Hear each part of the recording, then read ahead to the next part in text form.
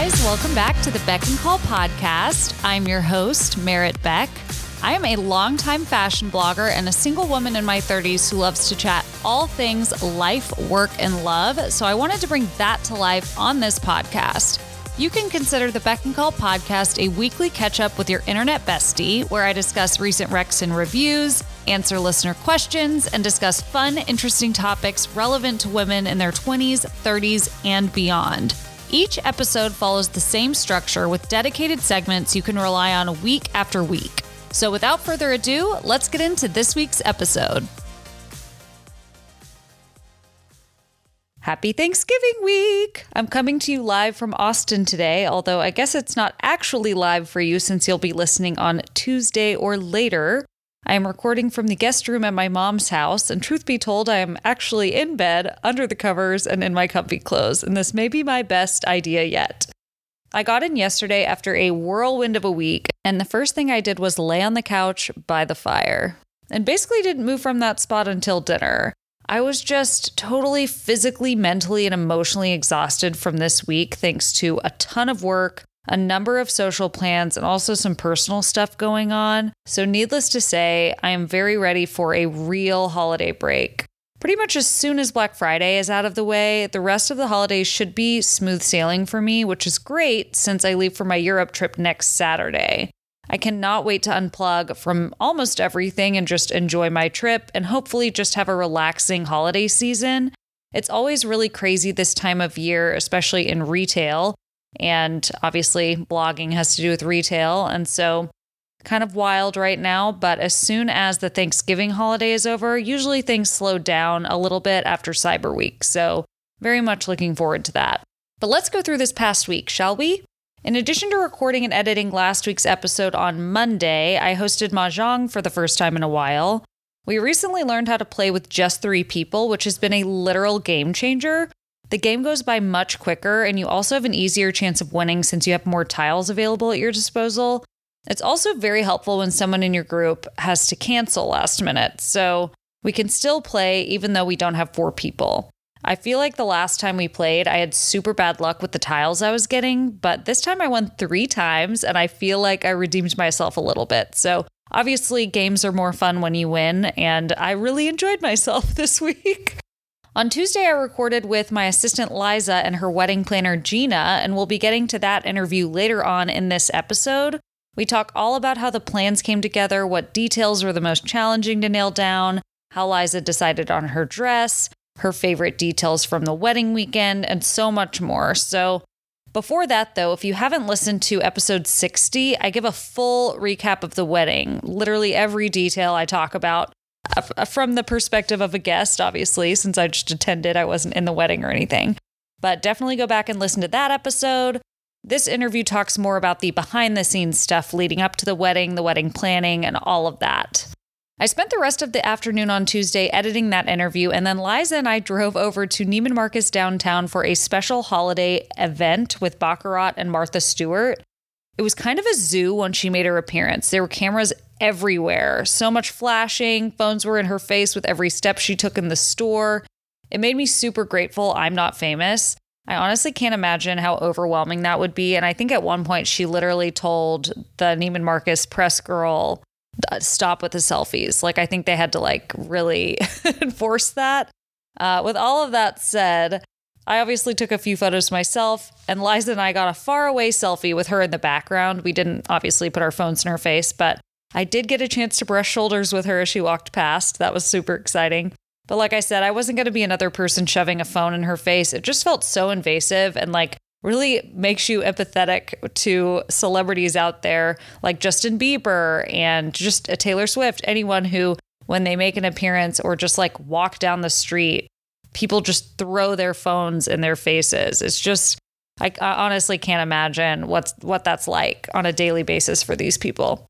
Early Wednesday morning, I dropped Reese's off at Liza's house for the day because I had to fly to Austin for a memorial service and reception of a dear family friend who passed away a couple weeks ago. It was sudden, and he was my mom's age, so it definitely hit close to home. And I felt for his kids especially because, my dad passed away when I was in college. It just brought back a lot of old feelings. of going through this process. And I just really felt for them in that moment. It was a really emotionally draining day for everybody, but it was also filled with a lot of joyful memories and a celebration of his life. And so I'm really glad that I went. But honestly, the second my head hit the pillow when I flew back to Dallas, I was out like a light. Working through all of those emotions can be so taxing, even if they're happy ones. But obviously, it was a funeral, so lots of sad moments too. It's just those days can be really taxing and draining, and I was exhausted the rest of the week after that.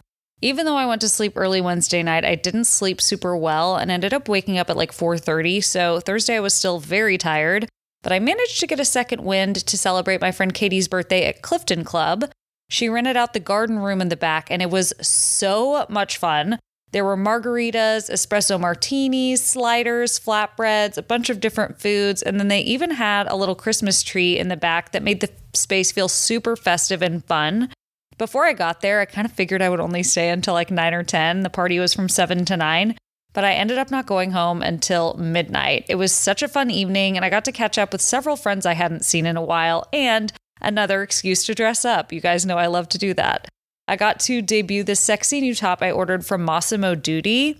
I got so many compliments on it, both on Instagram and in person. I'll link it on the Beck and Call podcast Instagram page if you want to check it out. But it's this black sleeveless top that features this beaded mesh insert in the front and the back. And the mesh insert is sort of like a deep V. So while it feels revealing, it also doesn't. Like, it doesn't feel like my boobs are going to fall out or anything. It's just like, I don't know. I just really love it. It's very modern and cool. I'm busty and normally wouldn't reach for something that low cut, but it's actually super flattering on and looks way more expensive than it is. It's under 100, which is amazing. I'm going to take it to Europe with me as well, so I can wear it out to dinner one night while I'm there. I just think it's such a fun piece for the holiday season and winter. I wore it without a jacket. I mean, I took a coat, of course, but when I got there, I took the coat off and just wore it by itself with jeans and heeled boots. And I also think it would look amazing under a blazer. It's just so pretty. But I got the medium. I'd say it fits true to size. And like I said, I will link it and add a photo of it to the Instagram page. Just go to Beck and Call Podcast on Instagram and click on the shop highlight on my profile. Aside from feeling pretty tired, I actually felt fine when I woke up Friday morning, which is a little surprising after the mini espresso martini shots we had at the end of the night. But that was all great because I had to drive to Austin yesterday. So I did my usual morning routine with Reese's. Then I packed up the car, stopped by Eatsy's for a sandwich, and hit the road. It was a really easy drive, thank God, because I'm not sure I would have been able to handle the traffic feeling as tired as I was. Honestly, I could have slept, but I made it. I made it to Austin. And as I mentioned earlier, the second I arrived, I hit the couch and just relaxed. I really needed that so badly. I had something every second of every day this week. So Friday, I just hit a wall and needed to lay down. I didn't even watch TV. The TV was on, but I just was sort of zoned out and just laid there. Friday night, we had an early dinner at Chi in Austin, which is spelled QI, if you're wanting to check it out. It was started by the people who opened Lin Asian Diner and features an upscale Chinese menu. Chi has a more spacious restaurant with an attractive cocktail bar, and it also has the second bar area where you can eat and watch them prepare dumplings. My mom and I were talking, and we thought that would be a really cute spot for a date. I always love an activity date, so if your conversation isn't flowing super well and there's something else that you can watch or that'll help stir up some conversation, that's always great to do on a date. And so something like this place is great because say you're talking to the guy and the conversation is stalling or you're having trouble getting something out of him, you can always focus on the dumplings being made or at least have that be an icebreaker to start. Speaking of starters, we ordered the zucchini salad, which is so fresh and delicious. It's basically thin strips of zucchini in a lemon vinaigrette, topped with these goji berries and mushrooms. And the add-ons sound like a weird combo, but it's really a wonderful combination of flavors. I definitely think I could make the zucchini strips and lemon vinaigrette at home for lunch or dinner. It seems like it would be super easy, healthy, and it's so refreshing and light. It is really very good. So definitely try that if you're going. It's a nice light thing because a lot of the menu items are a little heavier. They've got a lot of dumplings, noodles, rice, that kind of thing. They also brought us their chicken lettuce wraps to try, which were special on the menu that night and super tasty. So if you ever see them, order those. They're basically just a more gourmet version of P.F. Chang's lettuce wraps, but very fresh and hearty and delicious. We also ordered the Shanghai soup dumplings, also known as Xiaolong Bao, and those are not to be missed. We found out they actually do a dim sum lunch on the weekends, which I'm hoping we can do when I'm back in Austin over the Christmas holiday, because my mom and I had the best dim sum lunch one time when we were in San Francisco, and we were talking to Sunny, the guy at Chi, and he was like, yeah, we do something similar on Saturdays and Sundays. It's kind of their version of brunch. I just love dim sum. I love dumplings, all kinds of dumplings. So I'm definitely eager to go back and do that. For my entree, I tried something new and ordered these Zhajiang noodles. I hope I'm saying that right, which were pretty good, but I probably wouldn't get them again. And only because I would describe them as a Chinese spaghetti and meat sauce. The meat sauce was very good. Like, it really was good. But I think I would have preferred a different noodle. I'm just not a big spaghetti gal. My mom always loves to order the vegetable bird's nest. Beautiful, colorful vegetables in this. There's got to be bread or some kind of starchy thing in it, but it's like they make a nest out of this stuff. Anyway, she loves that. Morris always gets the combination fried rice, but this time he also got the salt and pepper lobster and said that was fantastic. And then we also ordered dessert. So Morris got the Fly Me to the Blue Moon, which featured a blue meringue sandwich filled with yuzu ice cream. And I was shocked, but he actually loved it. He's kind of a picky eater, but he does love lemon flavors, and yuzu is sort of a citrus flavor. So he ended up really loving it. I got this passion fruit ice cream, and it came in the shape of a hedgehog. It was super cute. The ice cream was okay. It was just really hard. It was obviously just like sitting in the freezer forever. I probably wouldn't order it again, but it was a very cute picture moment. But we always have a great meal at Chi. Definitely recommend it if you love Chinese food. It's a great spot to go before a night out because it is a little more elevated. It's not your typical Chinese restaurant, like ordering out, that kind of thing. It's a sit-down place with delicious food. So definitely check that out. After dinner, I went to sleep almost immediately. I'm telling you, I think I was asleep by 8:15 or 8:30. The craziness of this week finally caught up with me, and I couldn't stay up any longer. I slept all night, which is great. I feel like these days, sometimes I get up in the middle of the night and can't go back to sleep, but I was so tired, slept the whole night. But naturally, I woke up pretty early since I went to bed so early. That worked out well, though, because my mom had gotten us tickets to the Christmas Affair, and she got the ones that allowed us to shop before it opened to the public at 10. We got there at 8:30 and took our time walking up and down each aisle to find gifts and other goodies. I'll share some of the stuff we found in Recs and Reviews, but if you've never been to or heard of Christmas Affair, it's basically an event put on by the Junior League of Austin that showcases dozens of food, gift, clothing, art, jewelry, and other vendors in one spot so people can shop before the holidays. And sales benefit the Junior League of Austin. So it always happens the week and weekend before Thanksgiving, and I'm usually never back in Austin that early before the holiday. I used to go all the time growing up, like every year, but really since college, I don't think I've been. So it's been at least a decade, probably more since I've been back for it. I am glad it worked out that I was coming in early this year because I had so much fun with my mom this morning. I will admit it's not quite as festive as it once was. They used to go all out with decorations, and the vendors were all usually very Christmassy or gift-oriented. Now they still have some of those gifty people and lots of good food vendors, but they also have like a snake venom skincare brand and a lash studio.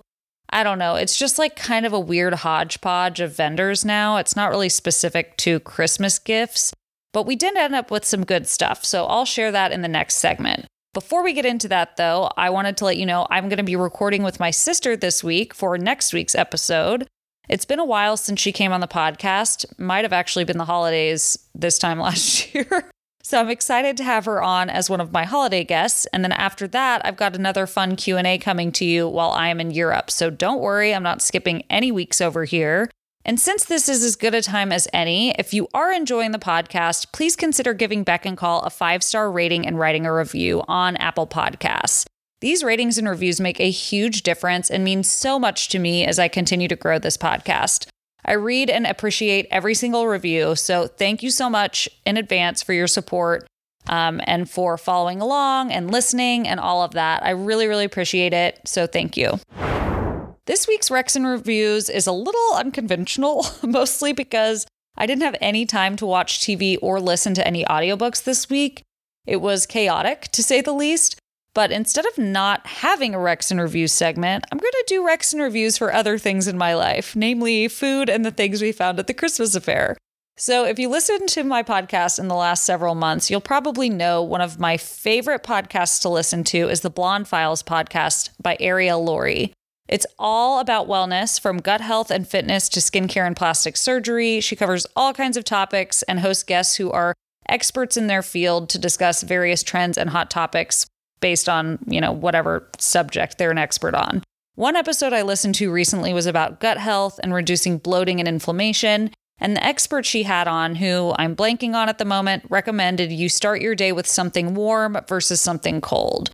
So apparently drinking something warm helps wake up your digestive system and gets it going for the day, whereas when you drink a cold beverage, it does the opposite. He said drinking cold things like smoothies or ice water first thing in the morning can cause serious bloating, while drinking warm things instead, like I said, will help get things going. It lubricates your digestive tract and keeps things moving. I've been drinking my Athletic Greens first thing in the morning, which is basically very cold water. So now I've decided to start drinking that after my workouts instead. And in the morning, right when I wake up, I have a mug of bone broth that I've heated up in the microwave. I've only been doing it the last few days, but I'm enjoying it so far, and I've been getting so many questions on Instagram, so I wanted to talk about it here. It's actually very filling and has kind of been serving as my breakfast, which I'll then follow by the Athletic Greens after my workout, and then again, I'll be hungry at around lunchtime at noon. So I find that this combination of the two beverages and then water, it pretty much keeps me full until lunchtime. And then I'm just eating food between noon and 8 p.m. So I guess I'm kind of intermittent fasting. I've been eating pretty big breakfasts lately and decided to pull back on that because I still have a few pandemic pounds I'd like to lose. But anyway, I've only been doing this for a few days, so I don't have anything major to report. But I just wanted to tell y'all because, like I said, got a lot of questions on Instagram about it the last few days. I'm not making my own broth, but I'm buying it at Central Market, and I've been buying the brand Zoop, spelled Z-O-U-P. And so far, I've only had the chicken bone broth, but they also have beef and I think a mixture of other ones. Anyway, that's what I'm doing, but I haven't seen any major benefits yet, except for that, I guess my stomach is flatter in the morning when I'm not eating a huge breakfast. So I guess there's that. While we're on the subject of food, I've recently discovered I love eggplant. So eggplant is one of those vegetables that has always intimidated me, but my mom loves it and I thought I'd give it a try. I just Googled roasted eggplant and a recipe by a website called Wholesome Yum popped up and looked pretty appetizing. So this is all you do. You heat the oven to 400, slice the eggplant into circles, add olive oil, salt, pepper, and garlic powder, and roast for 35 minutes. So easy. It tastes great. I also love to dip those rounds into marinara sauce, but honestly, it tastes great on its own with that garlic powder, salt, and pepper. It's perfect as a side, or if you love veggies like I do, a very healthy entree and super quick and easy to make. So I thought I'd pass that along if you are interested in mixing things up. Obviously, not a cook over here. And the recipe, like I said, I got from wholesomeyum.com. So if you want to Google it, you can find it there. But anyway, love an eggplant. Now that we've gotten those food items out of the way, let's talk about what we found at the Christmas affair. So one thing my mom and I both bought were these Hermes styrofoam cups from Sassy Cups. They had I want to say over 100 different styrofoam cups with so many cute logos, phrases, sports teams. They had Thanksgiving and Christmas themed cups. They had fashion designers. They had Chanel, Gucci, Louis Vuitton, Hermes. They had funny phrases pertaining to parties and alcohol. They really had so many great cups. And my mom and I each got Hermes cups for us. And we got a third one for Alexandra because she loves Hermes. And they make such a great gift or just something fun to have on hand when you have friends over for happy hour. They're so cute. They even had a Real Housewives of Westlake and other Austin area neighborhoods, which was super cute. It had the Real Housewives from Bravo emblem with pink ladies. Anyway, super, super cute. Loved those. I think you can shop them on sassycups.com. I'm not sure where they're based, but anyway, that's the company. And then my mom also bought a few of these things called lounge pouches, which are basically these big inflatable lounge chairs you can put anywhere. You don't need any kind of pump. You just draw air into it by pulling the pouch in one direction and then not sewing it up, but kind of tighten it so the air doesn't get out. It fills up so quickly, so easy. You can use them on the ground, in the water, as a float, really anywhere. They're pretty genius, and I thought they'd make a great gift idea for someone who loves to go camping, hunting, or just spends a lot of time outside. They fold up really small so you can travel with them easily, or they're perfect for keeping in your car, just in case you need to have some kind of seating available outside. There you go. You can go to loungepouch.com for more information to order, but I just thought it was really clever. My mom and I also bought some dog treats at Doggy Express, and of course, I couldn't wait to give one to Reese's when we got home, and she loved the treat. I got her one that said naughty on it because, obviously. But they had mini treats with festive decorations like a Christmas tree, a Santa head, etc. Super cute. But you can go to thedoggyexpress.com for more information, but they've actually got a store in Houston in the Heights if you want to check it out in person. And I don't think online they have the Christmas ones, so you may have to go in store for that if you wanted to check that out. But they're Reese's approved. She loved her treat. We also got cookies for ourselves from this place called Teddy V Patisserie. These yummy cookies are kind of like the ones from Levain in New York, so super thick, dense, and moist. We got a package of chopped up cookies featuring chocolate chip and walnut chocolate chip. And the walnut chocolate chip was my favorite because they had a little more saltiness to them, which I love on a cookie. And I just love a walnut. I think that texture is a really nice addition to a cookie. The way they were cut was also kind of genius. So the whole cookies are huge. If you've ever had a Levain cookie, you know they're just enormous. You fill up so quickly. And so the company quarters them and puts them in bags. And it's like the perfect bite-sized piece. Naturally, I had more than one of them, but what can I say? They're delicious. Like Levain, Teddy V Patisserie sells their frozen cookie dough balls at Central Market, so check them out at a store near you. They are in Austin, but they don't have a storefront. Like they sell, I think, at the Austin Farmers Market and at a couple coffee shops. You may want to check their website to see where they are currently, but the name of the cookies, it's Teddy V Patisserie. We also stopped by Katie Kime and Sunshine Tienda. They had a bunch of jewelry shops and things like that. Katie Kime makes the cutest printed pajamas. They have hand towels, trays, and more. And then Sunshine Tienda is known for their darling straw hats and jewelry. Both have really great gift ideas if you're looking for something unique to give a sister, your girlfriends, or your mom. So check both of those out as well.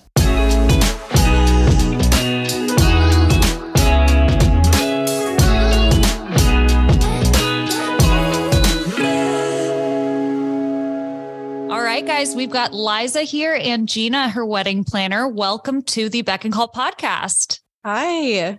Hi, everyone.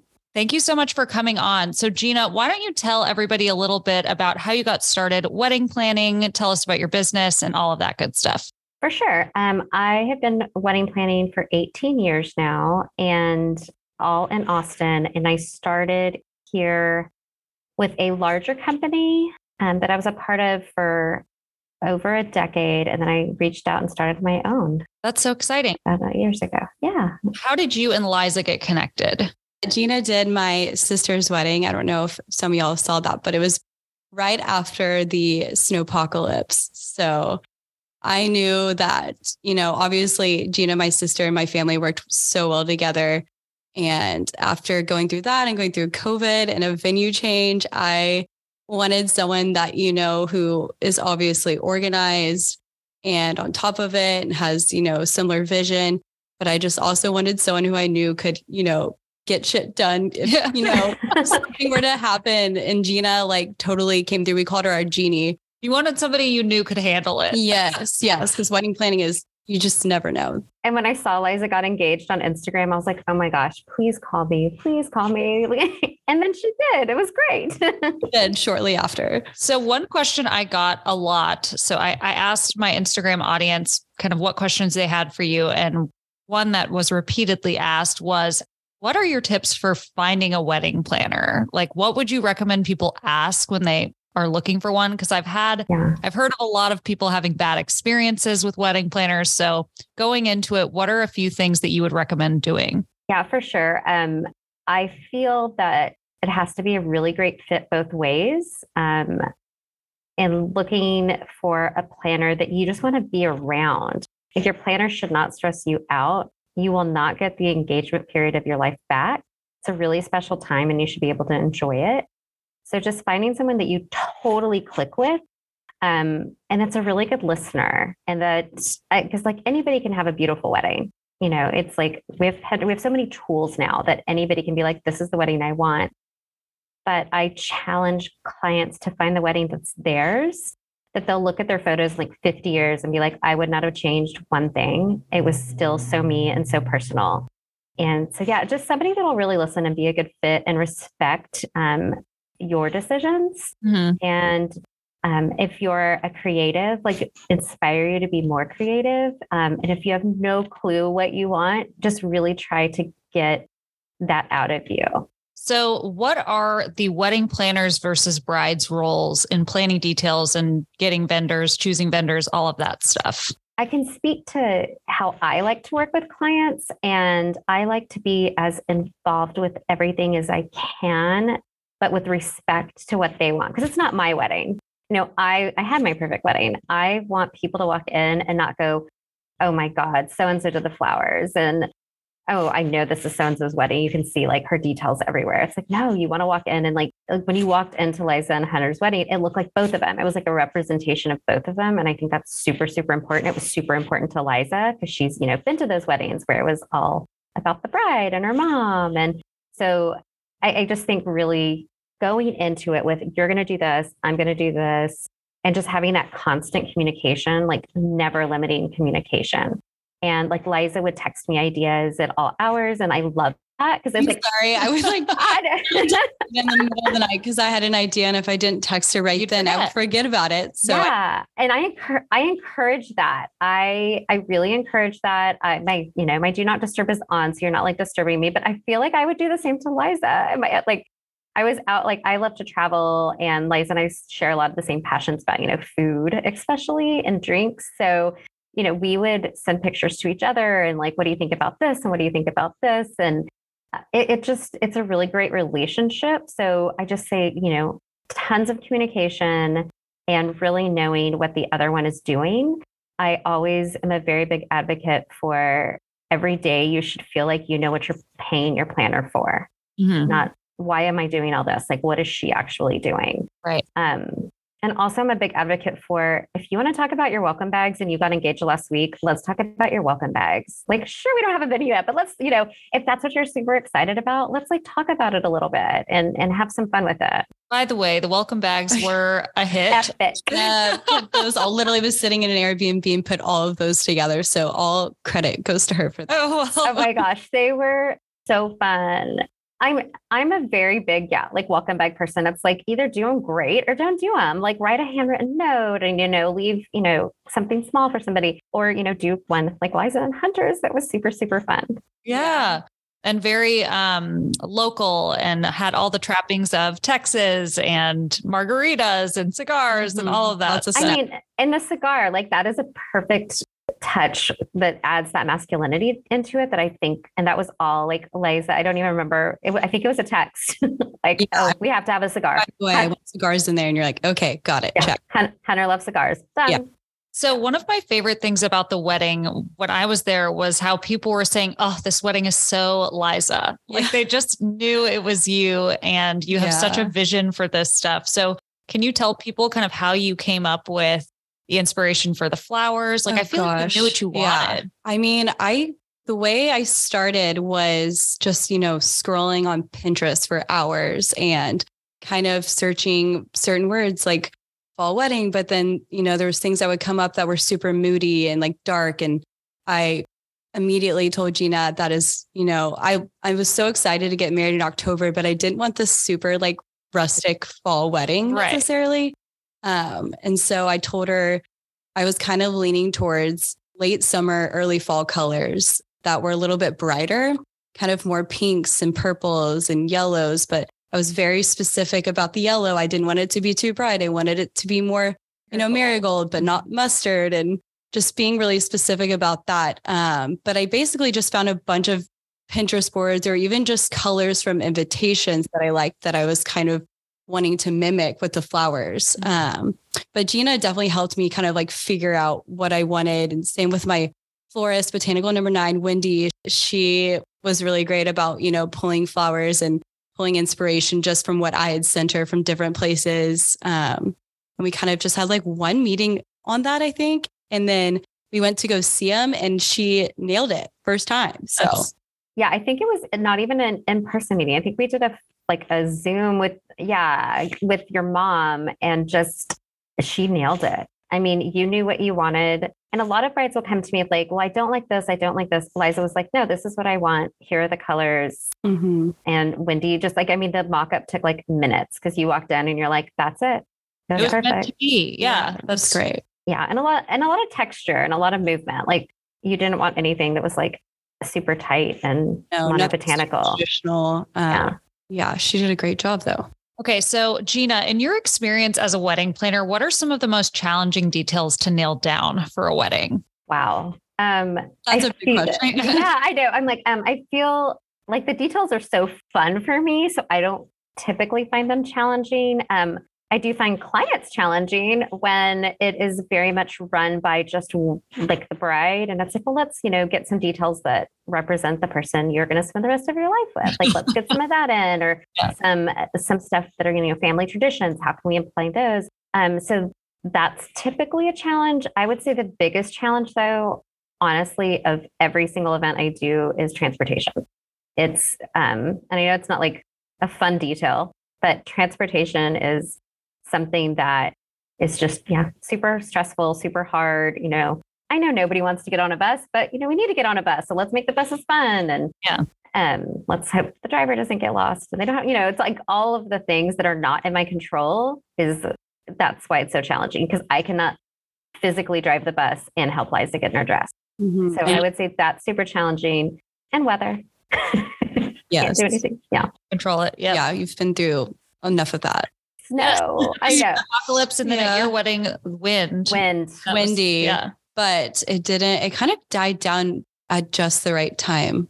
It was pretty windy during the ceremony, but it died down like right before the reception. Right. Yeah. And you can only use like certain types of tents and the wind. And it was, because if you used a different type of tent, it would have blown away. Like, it would not have worked where Liza's wedding was. So, right. And I mean, rain too. That was my biggest worry, was that it was going to rain the entire time, because we were kind of watching the Farmer's Almanac. We're big believers in that. And I don't even know what you're talking about. It's like a book all the farmers use, and it's 85% of the time it's right, something like that. And we were looking for October, and it kept saying it was going to rain that weekend. Oh gosh. And so we were a little bit worried, but it ended up not raining. So we're all good. Yes. Yeah. Out well. So my next question for you, because the wind was sort of unpredictable, is that why you went with doing your hair up?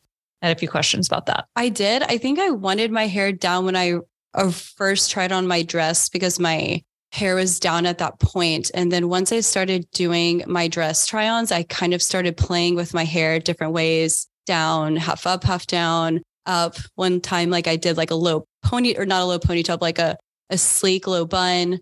And kind of messed around with it each time. But the wind was one of the reasons why, like day of, that's when I was like, okay, I definitely need to keep it up. I wanted it to be really sleek, especially because I just got my hair colored. So it was very bright underneath. Normally I wouldn't wear my hair like that, but I had just got my hair highlighted. So it looked good. And did you do a hair trial? No, so I didn't do one. And I would recommend that for everyone else except for me, because the hair and makeup team was the same as my sisters, and they had done my hair twice already. They did my hair for rehearsal the day before. So those were kind of like my trials. Okay. And I trusted them, and they got it on the first shot, and it wasn't like a super difficult hairstyle, but I'm happy that I went with it, because I felt like my hair was down or half up, half down. I would have been touching it the entire time. Sure. And the wind, obviously. The wind and the veil would have, I don't know. I think that was a good decision, but I did kind of go back and forth with that when I was trying on my dress. So while we're on the topic of the dress, and then we'll get back to some very exciting questions for Gina. A listener asked, now that they've seen the dress, was that the dress that you were wanting to try on? Like, did you have an idea in mind, or were you surprised that that's what you picked? So I've been through the whole trying on dresses before because I've done Deb, as you've done too. And that's basically what you try on, are wedding dresses. And when I did that, I picked a dress that I didn't even want to try on. And so I thought that maybe this would be the same occurrence. I just was like, oh, I don't want to have something too stuck in my head because I'm probably going to end up picking something that I don't even want to try on or that doesn't look that good on the rack. But with this one, so we went to Monique Lillet in New York. I almost didn't even get into the appointment because they told me, you're 100th on the list. If you get in, you'll be lucky. And they called us at lunch. We were eating in New York and they asked us if we could be there in 30 minutes. And so we ran there, and you could only pick out 7 dresses. That was their limit, I guess, just time wise. They're like, you don't have time to try any more dresses. And so that was the first dress I picked up off the rack because I had seen it on Instagram, on the Monique Lillet Instagram, and knew I really liked it, but I didn't think it was the one when I first pulled it out. Okay. And even when I tried it on, I was like obsessed with it, but I don't know. I didn't want to like psych myself out or get too in my head about it. I wanted to be open to other dresses. So I kind of tried on a bunch of different styles, and honestly just came down to what the wedding was. Cause I tried on another dress at Monique that I really liked, but it was a little bit more, I don't know, it was like tighter. It was kind of like more of a mermaid silhouette. Okay. And it just felt like it was meant to be worn, on a rooftop New York City wedding, not like a hill country Texas wedding. And so that's kind of what it came down to when I picked it. I just felt that dress was very me. I love puffy sleeves because I don't like my arms. And so that's just something that I was very specific about and I loved. And it just felt, like a Texas hill country wedding dress. The vibe was right. Yes. You wanted the vibe to match the vibe of the wedding, which is totally understandable. And that is something I feel like I answered a question about this. Somebody asked if I would ever buy a wedding dress before getting engaged. And I was like, no, because I don't know where I'm going to get married. Like you'd have to figure out where. It has to match. How dressy it is, like what time of year, like all of these things come together for you to figure out what dress makes the most sense. So anyway, I'm glad I asked that. But so Gina, what have you found stresses out brides most during wedding planning? Oh gosh. Their mom. Oh yeah. That sounds accurate. Yeah. I mean, weddings tend to bring out like the worst in people before they bring out the best in people. This is not specifically about Liza's wedding at all, because I adore Margaret, but just in general, people, and especially if they haven't done if they haven't done another wedding before, it's a different ballgame than if they have, and then they're comparing everything to the other wedding. And that's just not fair to the bride. Like I hate it when I get in there and they're like, well, we did this at her sister's wedding, so we have to do this. And, at her brother's, they had this, so we have to have that. And I just, comparison is the thief of all joy. And so I feel like that is a big stressor. And then finding the venue. Like, I think the hardest things are always at the beginning, like finding your venue and your date and coming up with a workable budget. Those 3 things are always at the beginning. And so I feel a lot of people get discouraged by wedding planning. I'm just like, as long as we get through those 3 things, it is cake after. And now we just get to have fun. And you've done the hardest part. Like you found somebody in this like crazy sea of humanity we have right now. Like you found your person. That's the hard part. Like, let's have fun now. Yeah, that's great. Another listener question sort of on this topic, since you brought up the venue, is it just impossible to find a Saturday venue right now? Like, could you? Man, yeah. Friday wedding. I wanted to get married in Vermont at this one place, Vermont, and they were like basically redoing it all of fall. And so we only had one date this summer and it was a Friday, and we were like, that's just not going to work. Yeah. Getting people from Texas to Vermont is not easy. Yeah. No. So it's challenging right now. People are going into 2024, but I will also tell you, I feel like engagement slowed down because of COVID. So there wasn't like as much dating. So our engagement slowed a little bit. But I'm really looking forward to 2024. 2023 is pretty tough. I always say like the perfect planning time ideally is like 9 months, 9 to 10 months, because you stay excited the whole time. A lot of people plan a year out, that's also great. And anything over a year, it's a little challenging. You might get like tired of it and like new trends come out that you like, or new places will open, or God forbid, places close. So it's really, that's why I think a planner comes in really big time, because they can tell you like, yeah, this venue's not really booking right now. Like I'm a little worried, or we all talk. And so we know like which venue is likely to be sold and not be a venue anymore. So it's really important to get that inside scoop. Gotcha. And another question that I got was about budget, lots of budget questions. So sure. Can you share some tips on like how to maximize your budget when you're planning a wedding? Yeah, for sure. I believe in creativity over cash. So how can we get creative with our spending, and also what's important to you? And, because bands now range from, 5 to 6,000 to 50,000. And so it's like, well, where are you in that? And I've had bands, at the upper end, the upper end that don't really even compare to like a band that I've had for 9,000. So it's really, you don't always get what you pay for when it comes to bands. So I always tell people to be cautious about that, because it's such a big chunk of the budget. And with my clients, I always feel that's their number one priority is the music. But there's tons of ways to save money. It's just going into it with a budget and knowing what it really is. And don't go into it and look at things that are over your budget. Like you're just setting yourself up kind of for, heartache. So I don't really show my clients things. And one of my brides was like, well, I want to see everything else. And I was like, yeah, but that's like telling me you have, 500,000 for a house and I'm showing you $1.5 million house. Like, good point. It's not fun for anybody. Right. So go into that, have a budget, stick to it, get a wedding credit card that you can pay off, because the points add up really quickly. And I feel like almost every vendor takes credit cards now. And yeah, just know what your priorities are and stick to it. And with the dress, because dresses range dramatically. So go into it. And that's a hard sell when you go into a bridal salon. They're like, if you get it today, you get 10% off. And if you get it in New York, you can ship it there and there's no sales tax. There's all these like tiny little ways in every single category to save money. So yeah, just do your homework. I bet it's really hard now with influencers and just the internet and Pinterest and people getting, it's helpful, of course, for inspiration, but in terms of budget, I bet it's really hard for people to rein in their ideas when their budget is smaller. Is there any way to like temper that, or like, there, I don't know. I won't do an event without doing someone's budget. I've done it before and it always bit me in the ass. So I will do a budget for you. And I do 2 budgets. And one is your dream wedding. This is how many people, this is everything you told me you wanted. This is the dream. And then the other budget is the reality check. And this is how many people you want with your budget goal. And then it becomes an education process. Like, hey, maybe these chairs aren't as important to me if they're $15 a chair. I love the $5 chair option. So it's just going through, because at one point when you get to a certain threshold of ultra luxury weddings, you're kind of just gilding the lily. And those tend to not be my clients. My clients really don't gild the lily. Like everything is just perfect and as it should be. And I love that. So yeah. Okay.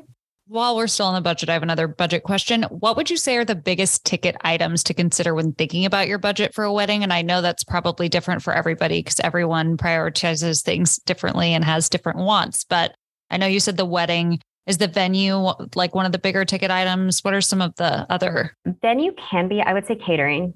A really good, quick and dirty rule of thumb is if you take, say, like the Four Seasons, they're a $65,000 food and beverage minimum plus. So you add the 25% charge on top of that plus tax, double that. That's your whole wedding budget. It's a really because the catering takes the biggest chunk. Wow. Yeah.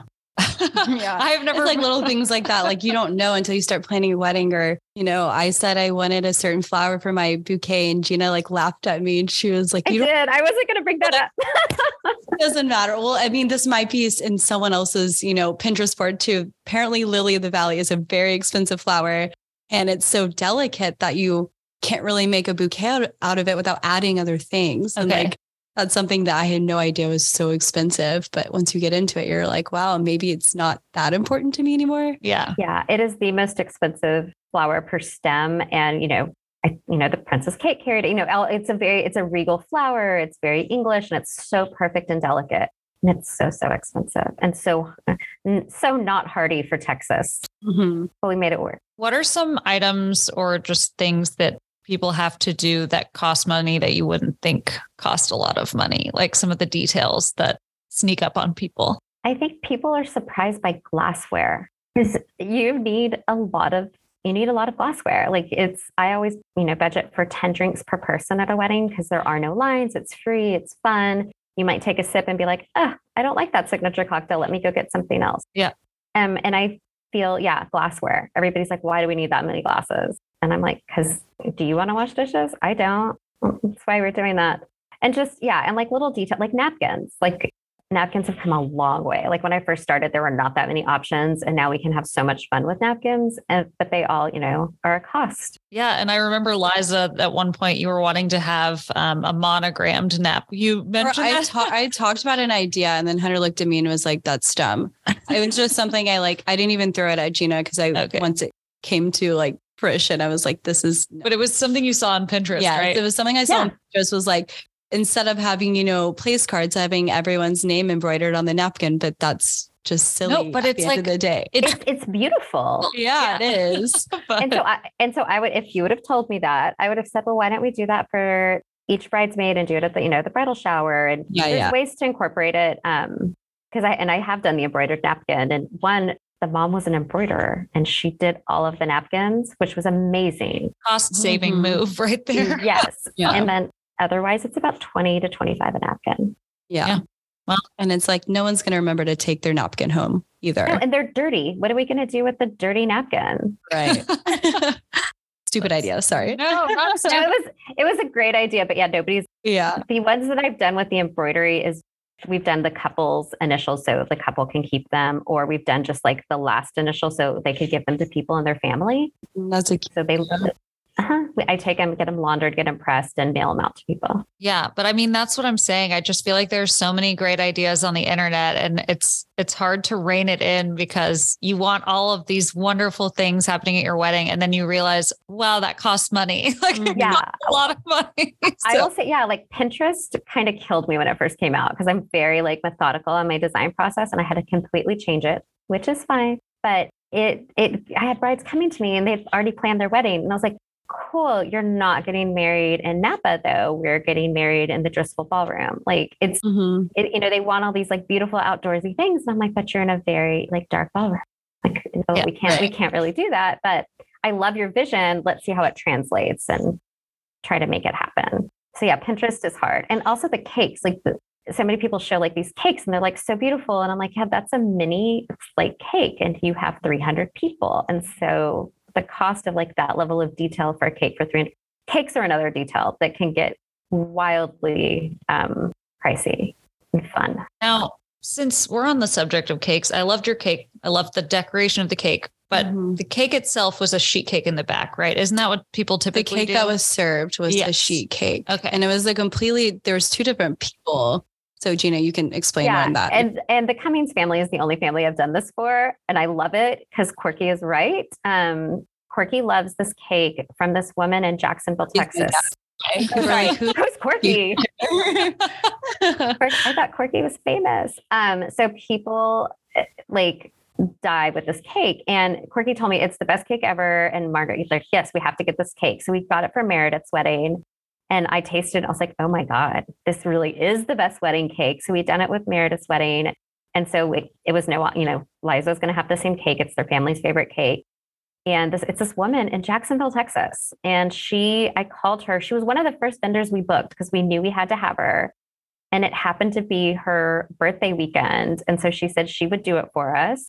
And she spent the weekend in Fredericksburg for her birthday and drove the sheet cakes down. That's so lovely. It was amazing. And then the design, Liza was really specific of the design. And I think this is the first time I've done a mock-up of a cake. Like we did a true mock-up of a layer just to make sure the colors were right. And like we made a couple of little tweaks to it and then it was perfect. Yeah. I just kind of with cakes, it's same thing with Pinterest. You send this Pinterest photo and you want them to make the exact cake or, with these colors. And I just told Gina, I was like, I need to see a mock-up of it because I just need to know what direction she's going in and, have a little bit more say if it's not the right colors or not exactly what I wanted. just things like that you plan that you don't really know what it's going to look like until you see it, which was stressing me out. I was like, I need to like kind of have an idea of what it's going to look like. And she nailed it. It was so, so beautiful. You also wanted it to coordinate with your flowers Yes, and everything. So definitely. I totally get that. I'm a control freak. Yeah. So I totally get that. Okay, Liza, in your opinion, what part of the wedding planning process was the most stressful? Was it selecting the venue or the guest list?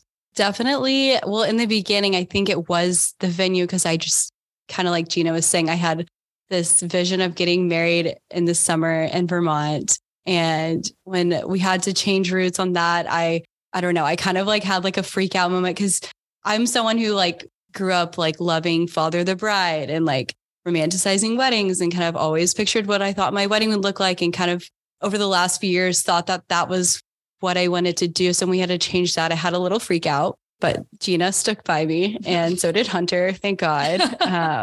And, we just decided, let's get married in Fredericksburg because my parents were moving there. And that was like one of the stressful things in the beginning, just because it's such a big decision and completely changes the wedding or the vibe that you're going for. But yeah, I would say guest list was more stressful just because, we started out, I think closer to 300 was the guest count. And it ended up being, then we ended up changing it to 250 just because, budgeting stuff that we wanted to put more money into, and the less guests you have or the more you get to spend per head. And so I don't know.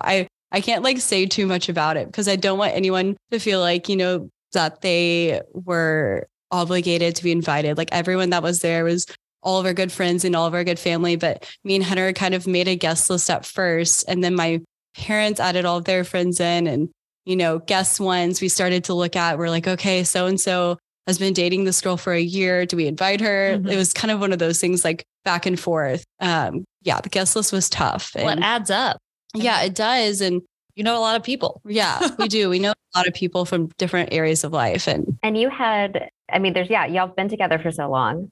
So that of course added up, but also the venue's capacity for the ceremony was really challenging. It wasn't as big as we needed. And so I think that was stressful for me because I want my brides to have everything they want. And that was stressful, having to get the ceremony down. Mm-hmm. But anybody I've talked to, like friends planning a wedding, they, warned me that the guest list was when you start to kind of not fight necessarily, but kind of get into little quarrels with your parents about things. Like that's one of those things that I kind of, look back now and I was like, I shouldn't have made it that big of a deal. Well, it's hard because you want everybody wants like the people that they know there, and those invitations that have to go out to your, parents, like business associates that they've been in their life for years that you necessarily don't want at the wedding, but it's important to your parents and they're hosting. You are not the only one that has gone through that. I feel like it is one of the most stressful things at the beginning because everybody else has a different idea of how many people should be at the wedding and who should be there. And then you get the in-laws involved. And I'm a very big believer in blood deals with blood. So if, the groom's mom was like wanting this, it's like, well, the groom needs to deal with that. Like the bride never has to call the groom's mom and be like, you need to get your list down to 25. Yeah. That's a good point. I think that's something everyone should probably know. Yes. Blood deals with blood goes into your marriage as well. I say it to my husband plenty of times. Oh my gosh. That is some very good advice. Yeah. Just guest lists in general was pretty tough. Yeah. So how did you balance out what you and Hunter wanted versus what your parents wanted, what your in-laws wanted? Mm-hmm. How did that go? Well, I guess Hunter really didn't have that many strong opinions about things other than he, wanted kind of some of those masculine touches. He didn't want to walk into, there were a lot of pink flowers, but he didn't want it to be this pink and green wedding, which I totally understand. But yeah, he didn't have a ton of, opinions, which is good. And anytime I did kind of ask him about something, I could tell it was really stressing him out. He's kind of bad at making decisions on the spot, which is a lot of wedding planning. It's just making decisions and sticking with those decisions. But wine, he cared about the wine. he cared about the wine, the food, the food and the tequila. Yeah. The tequila. Yeah. What brand tequila? The carrot cake. He wanted carrot cake at some point. Yeah. He really wasn't like that picky, which is great. I feel like if I had it the other way, I probably would have had some issues because I'm very, I'm a control freak, definitely. And so, well, you had a vision. Yes, definitely had a vision. And with his parents, they were in charge of rehearsal dinner. So my parents were more involved in the wedding. They were more involved in rehearsal dinner. And Hunter's parents are divorced, but they get along great. We asked, both of them, and Hunter's dad really didn't have many opinions either. I guess that's the apple doesn't fall far from the tree. Yeah. So his dad was just so nice and was like, whatever Liza and Hunter want. So that was pretty easy to deal with. And Hunter's mom had some opinions, but nothing like she has some, food allergies. So she was very involved in the food just to make sure that there was something she could eat, and other people too who had those allergies. Kind of what Gina said, if there was something with my parents, I spoke to them, and Hunter's parents, he spoke to them, and it all worked out. It all worked out. Yeah. So who came up with the ice shot bell throwing thing? So I had seen this at someone else's wedding on Instagram. And then I know that my sister, my brother-in-law, John, went to another wedding where they had this, and he played football for TCU. So he's very competitive, and apparently hit the bell 7 times that night and was getting really ramped up about it and had the best night, probably so hungover the next day, but they couldn't stop talking about how fun it was. And that's something they hadn't seen at weddings. And then I saw one on someone else's Instagram, and I was like, okay, I definitely want that. I don't know what Boot Ranch has to say about it, but we're going to make it work. Yeah. Just because I've been to a lot of beautiful weddings, and that's a big part of it, but also making it fun for everybody, just some type of activity other than dancing. Not everyone likes to dance and sing. So I kind of wanted something that would draw a crowd and make people excited. And the shots didn't have straight liquor in it, which is good. They had what was it? Ranch water and then something else. Yeah. He wanted to do a cosmopolitan, and I was like, no. Yeah. I can't remember what the other one was. Yeah. It was ranch water and a whiskey one, a whiskey sour. Yeah. Yeah. Okay. It was that's what I had. Cause when I went up, I think they were out of the ranch water. Yeah. Cause we didn't want the straight alcohol, and I don't know. It was so fun. When Liza sent me the video, she's like, we want this. And I was like, okay, we can make that happen. Doesn't seem too challenging. I think that there's a restaurant though in Dallas too that has it. Okay. Yeah. It's called Los Federales. Okay. Oh, fun. Yeah. Because someone told me that whenever they came to the wedding, they're like, oh, they have this at a restaurant in Dallas. And I had no idea. So I guess we could say we stole it from them too. Yeah. Well, there's no original ideas. Everything's inspiration. And somebody did break a light at one point. I don't know if you knew that. No. I didn't even know that happened. One of the light bulbs, someone it was a really bad throw, I guess. And it cracked one of the light bulbs. Yeah. And it was sparking. And I was like, oh my gosh, that's okay. Maybe we cut everyone off now. No way. Not doing that. What were some of your other favorite details at the wedding? Some of my favorite details, obviously we've talked about cake, flowers, the band. I know you kind of spoke about that in the podcast after the wedding. The band was amazing. They were phenomenal. They, I had a do not playlist and a must playlist, and they stuck to it. I know that some people will make those and they, are still playing 24 Karat by Bruno Mars. Yeah. And the bride's like, no. And you got your wish. Yes. They played Harry Styles for me. And I actually heard them practicing whenever we were getting ready. Yeah. Practicing the song. And I was like, oh my gosh, yes. Cause I didn't know if they were going to do it or not.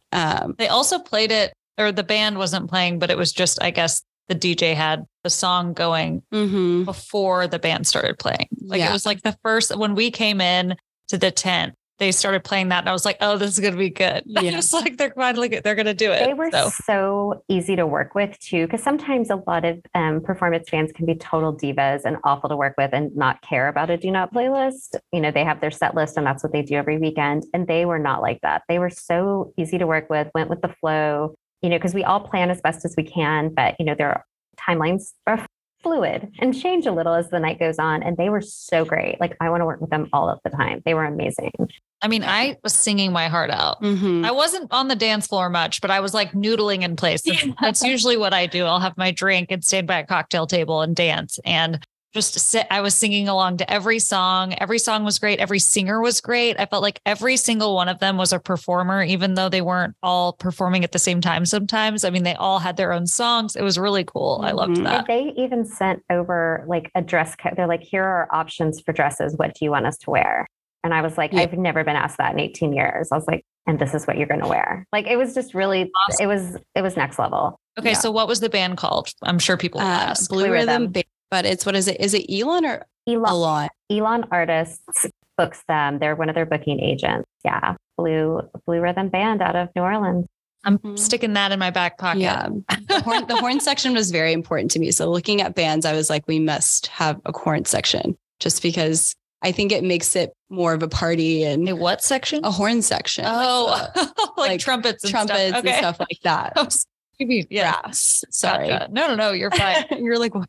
Yeah. I was a little confused for a second, but Yeah. what's something you wish you would have known before going into planning your wedding? I don't know. I guess we've talked about how expensive things are and, Yeah. Pinterest boards are not reality and Instagram is not reality. But I feel like a lot of people kept telling me, this weekend goes by so fast, live in the moment, be present, take it all in. And I was so annoyed of people telling me that just because I'm like, okay, yes, I get it, whatever. I'm taking it in and I'm having fun. And the weekend went by so quick and so fast. Whenever we did our exit, I looked at Hunter and I was like, that was it. We've, been planning for a year for this one day and now it's over and it was the best day ever. I don't think that your wedding day should go by slow. You're not having fun if it is, but I didn't really take anyone's advice with that. Yeah. I was just like, okay, yeah. I'm going to take it all in and whatever. But I wish that I would have been a little bit more present because I feel like I was a little, I don't know, you talk to so many people and, you're doing something constantly at all times of the day. And I wish I would have the advice people gave me. I didn't really sit there and take it in at some point. But yeah, I mean, that's not something I guess I wish I would have known because people did keep telling me that. I just didn't really listen. Now, what were some of y'all's favorite things to plan as you were planning?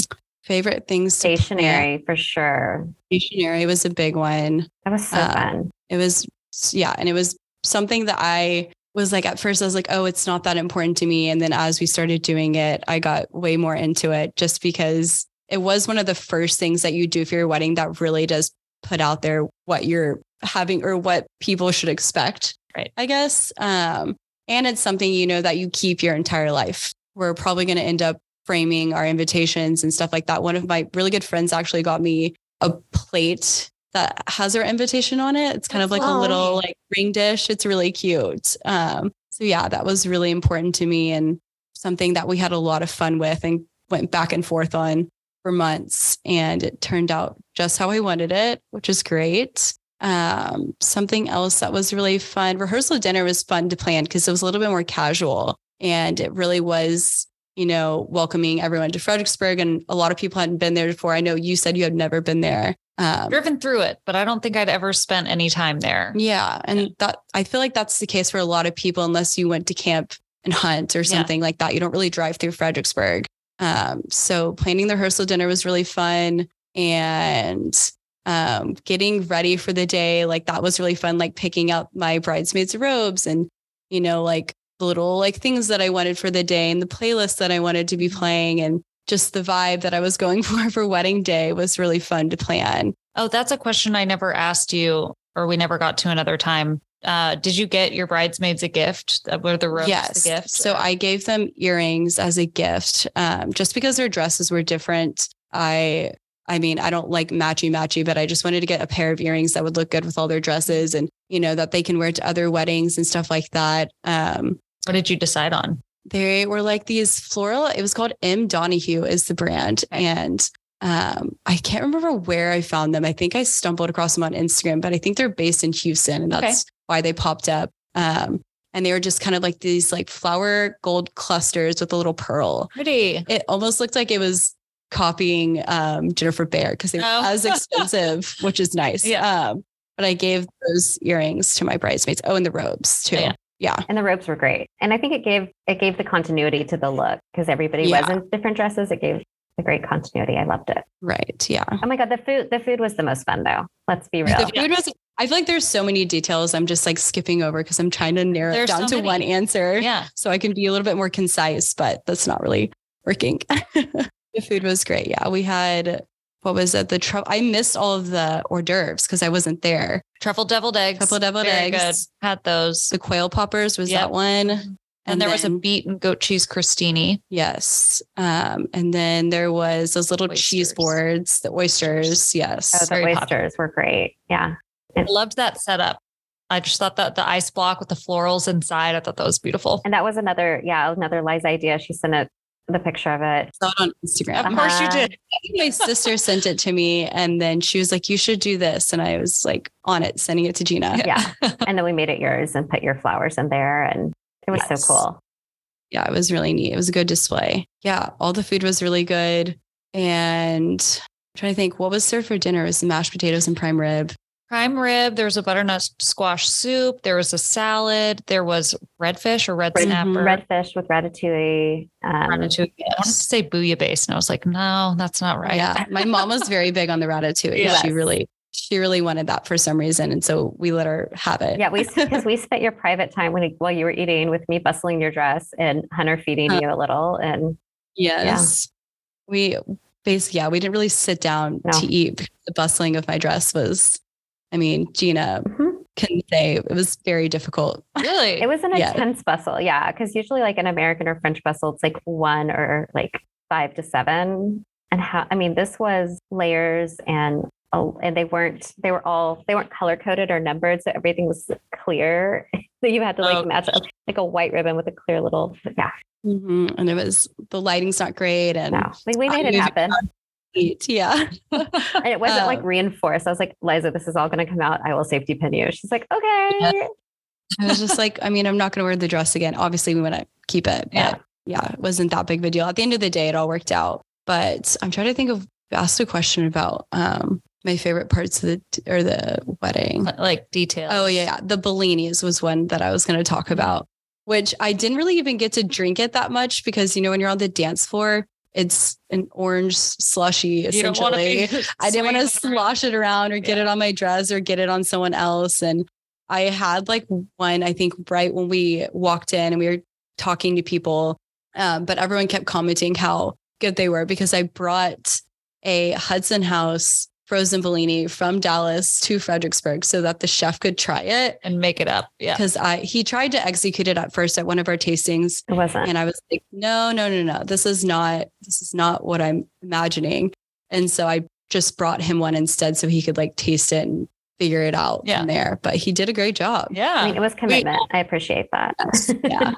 I didn't get to try one of the frozen ones, but we got them as we got off the bus, which was a nice detail. I enjoyed that. And the orange wine. That was something very last minute that I asked Gina and she was like, yes, love orange wine. Well, perfect. Yeah. It was perfect for us while we were sitting out there watching.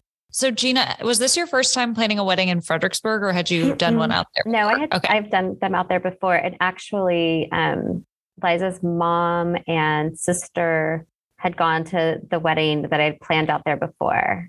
So they had already seen like the execution of what I could do out there. And so they could kind of take from that wedding and be like, okay, this is what we can do out here in Fredericksburg. So one last question for you. Can you share some tips on how to make your wedding unique? I send my couples a wedding questionnaire about it's like a design questionnaire, but it's really just to get to know them as a couple. Because like I said, everybody can have a pretty wedding, but I want it to be unique. And I want those details to be woven throughout the whole weekend, not just like for 4 hours on wedding day. So really just think, you have to kind of get off Pinterest and get out of like the wedding mindset and think about where do we love to travel? I always ask for photos of show me an outfit you want to go out in, show me your living room. I always say I can plan a wedding based on a ring, like your wedding ring and your dress. That's all I really need because it tells me so much about your style. And all I'm really trying to do is look for continuity again and like make sure everything's tracking with what they like and make sure they're not picking like this trendy thing because they saw it on Pinterest and love it, because they're going to hate it in 50 years. You're like, oh yeah, she got married in 2022. There's that neon sign.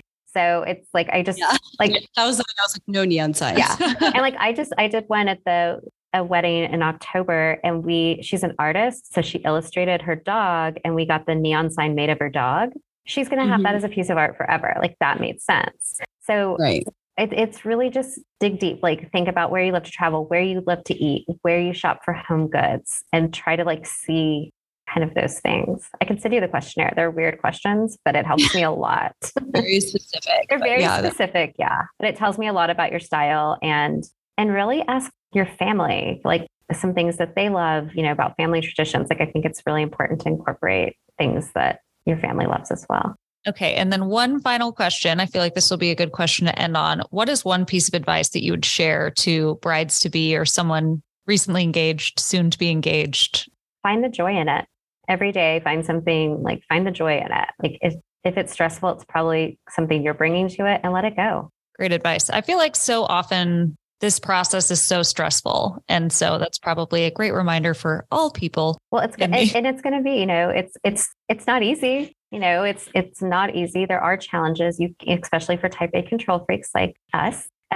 You will get thrown things, and you can either go with the flow, or at one point I told Liza, like, hey, we're just going to ask permission and not forgiveness on this one. Like, we're just going to go for it. And there's just, I don't know, just you're going to get thrown a lot of stuff that you haven't dealt with before with your family, with finances, like, and you're dealing with it with a partner that you're spend the rest of your life with.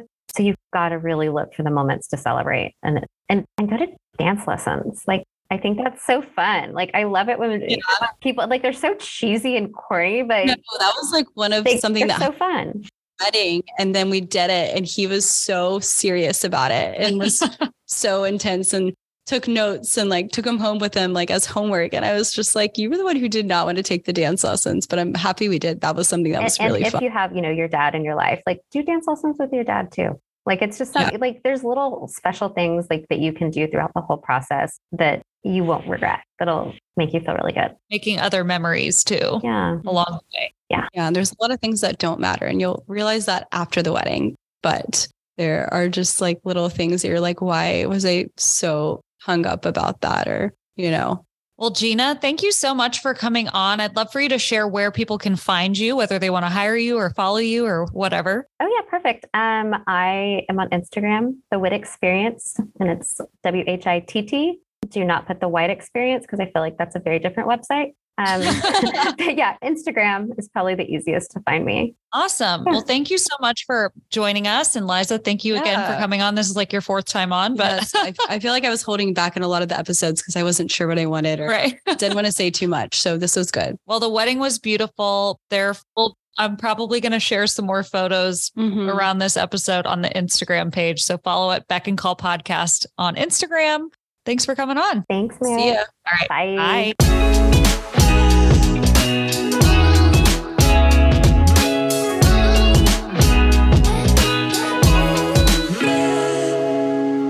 All right, guys, we've made it to the Beck and Call segment. If you're new around here, this is a segment dedicated to answering listener questions. Whether you need advice from a non-expert or just have a question for me, call into the hotline at 214-620-0473 or email info@beckandcallpodcast.com. The hotline and my email are always open and no question is off limits. We're actually running low on questions, so definitely keep sending those in. Like I said, you can email, you can call the hotline. Any topic is welcome, so just keep sending them. And since the interview with Liza and Gina was fairly long, I'm just going to answer one question this week, so let's get into it. Hey Merritt, loving your latest episodes with Vanita and Kathleen Barnes. You are a natural interviewer, and it's a fun addition to your usual segments and totally feels like a conversation between friends. I had a question I wanted to get your take on. Have you ever had to deal with the dissolution of a friendship? Long story short, I hired my former boss, who had become a good friend of mine, to be our wedding planner. She had been an event planner for years, but was launching her own events company. While the results were beautiful and our wedding was gorgeous, the entire planning process was pretty horrific and led to incredible amounts of stress for me and my mom.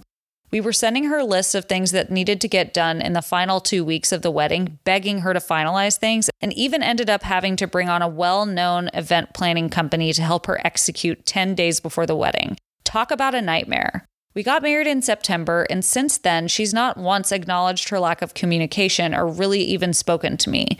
She sent a giant bill asking for commission on every vendor, even though she didn't find or coordinate with, and has been incredibly condescending in her communications with my parents. Clearly, our friendship cannot continue, but it's hard for me to realize that someone could treat me, and for that matter, my precious parents who agreed to take a chance on her, so horribly. In the final weeks of the planning, she was crying to me saying how sorry she was, and now she's demanding a massive paycheck. How would you handle a situation like this and losing a friend after you stuck your neck out for them? I feel betrayed, hurt, angry, all of the things. Thanks for any advice you have. I feel like you just handle things so gracefully and would love your input. Thank you so much for writing in and for your kind words about the podcast and my recent interviews. I am so happy to hear you're enjoying it. I feel like it definitely made sense to answer this question on the Wedding Planner episode with Liza and Gina because we do discuss how difficult it is to find a good wedding planner. Finding a good wedding planner is hard. Honestly, I did event planning for a hot minute when I worked at Reward Style, but hated it. It is so stressful, and there are just so many small details that are actually super important that you would never think about unless you're well-versed in the industry and have done a lot of events already. My friend Emma recently had a bad experience with her initial wedding planner and ended up having her sister help with most of it. And even then, there were things that were out of their control that fell to the wayside or didn't work out as planned. Just planning events in general is so stressful. And like I said, you are not alone in having a bad experience with a wedding planner. I actually hear this pretty often from friends. So I just wanted to say that you are not alone in this. And I think that just planning events is stressful and things can go wrong constantly. I'm sure the added layer of her also being your friend was extra tricky because while you want things done in a certain way, I'm sure there's some level of guilt in repeatedly reaching out to her and following up in that scenario. If it was just some stranger you hired, you probably would have had no issue making your expectations very clear and being upfront about it when things weren't going well. So I definitely feel for you. I think it's super frustrating that she didn't stay on top of things and also didn't take responsibility for how she handled it. It sounds like she's not great with confrontation, so if you do reach out, just know you may not get the response or apology you're looking for. But with that said, I think it's totally appropriate for you to reach out and tell her how you feel. If anything, maybe she'll learn from this experience so it doesn't happen again with future clients, and you'll at least get what you need to say off your chest. If doing something with her in person isn't an option, like y'all are kind of not speaking, I would write her an email. That way you can thoughtfully write out what's on your mind. I feel like doing it in person or even over the phone would actually get heated and probably wouldn't be the best move anyway, which is why I feel like an email feels appropriate and it'll allow you to collect your thoughts and write something effective but not super fiery. While I can't write that email for you, I don't know this person, there may be other details that you haven't mentioned. Here are some things I might say or include in the email if you do write her. So I would start off by saying, I want to thank you for your help with the wedding, but I also need to express my disappointment in how it was handled those last few weeks, specifically the lack of communication, and when there was communication, how you spoke to my parents. I was so excited to work with you and support your new business, and while I understand not everything is smooth sailing with wedding planning, I felt the way you handled everything those last few weeks and following the wedding was pretty unprofessional. I was frustrated with all of the things we ended up having to do at the last minute, as it caused so much stress that could have been avoided had we worked out those details earlier on in the planning process. While I was happy with the end result, our experience working with you on this has been weighing heavily on my mind, and I just needed to get it off my chest. As I said before, I was thrilled to be working with you and support your new business, but I just have to admit I'm upset with how everything was handled and don't appreciate how you treated us through the wedding planning process. Anyway, that's probably some version of what I'd say if I were you. You were a paying customer and you were not happy with her services, regardless of the fact that she was your friend. And in fact, you're even more frustrated with how she handled it and treated y'all because you are friends with her. So I personally wouldn't hold back. I would tell her what you think.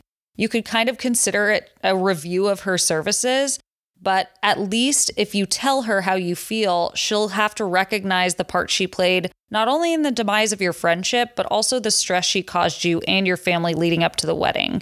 And considering she cried on the phone to you, I'm sure it won't come as a surprise. But it sounds like you still have a lot of resentment about this with her. And I just think that you're going to keep thinking about it if you don't get it off your chest. So if that means writing her an email and just kind of ending it there, great.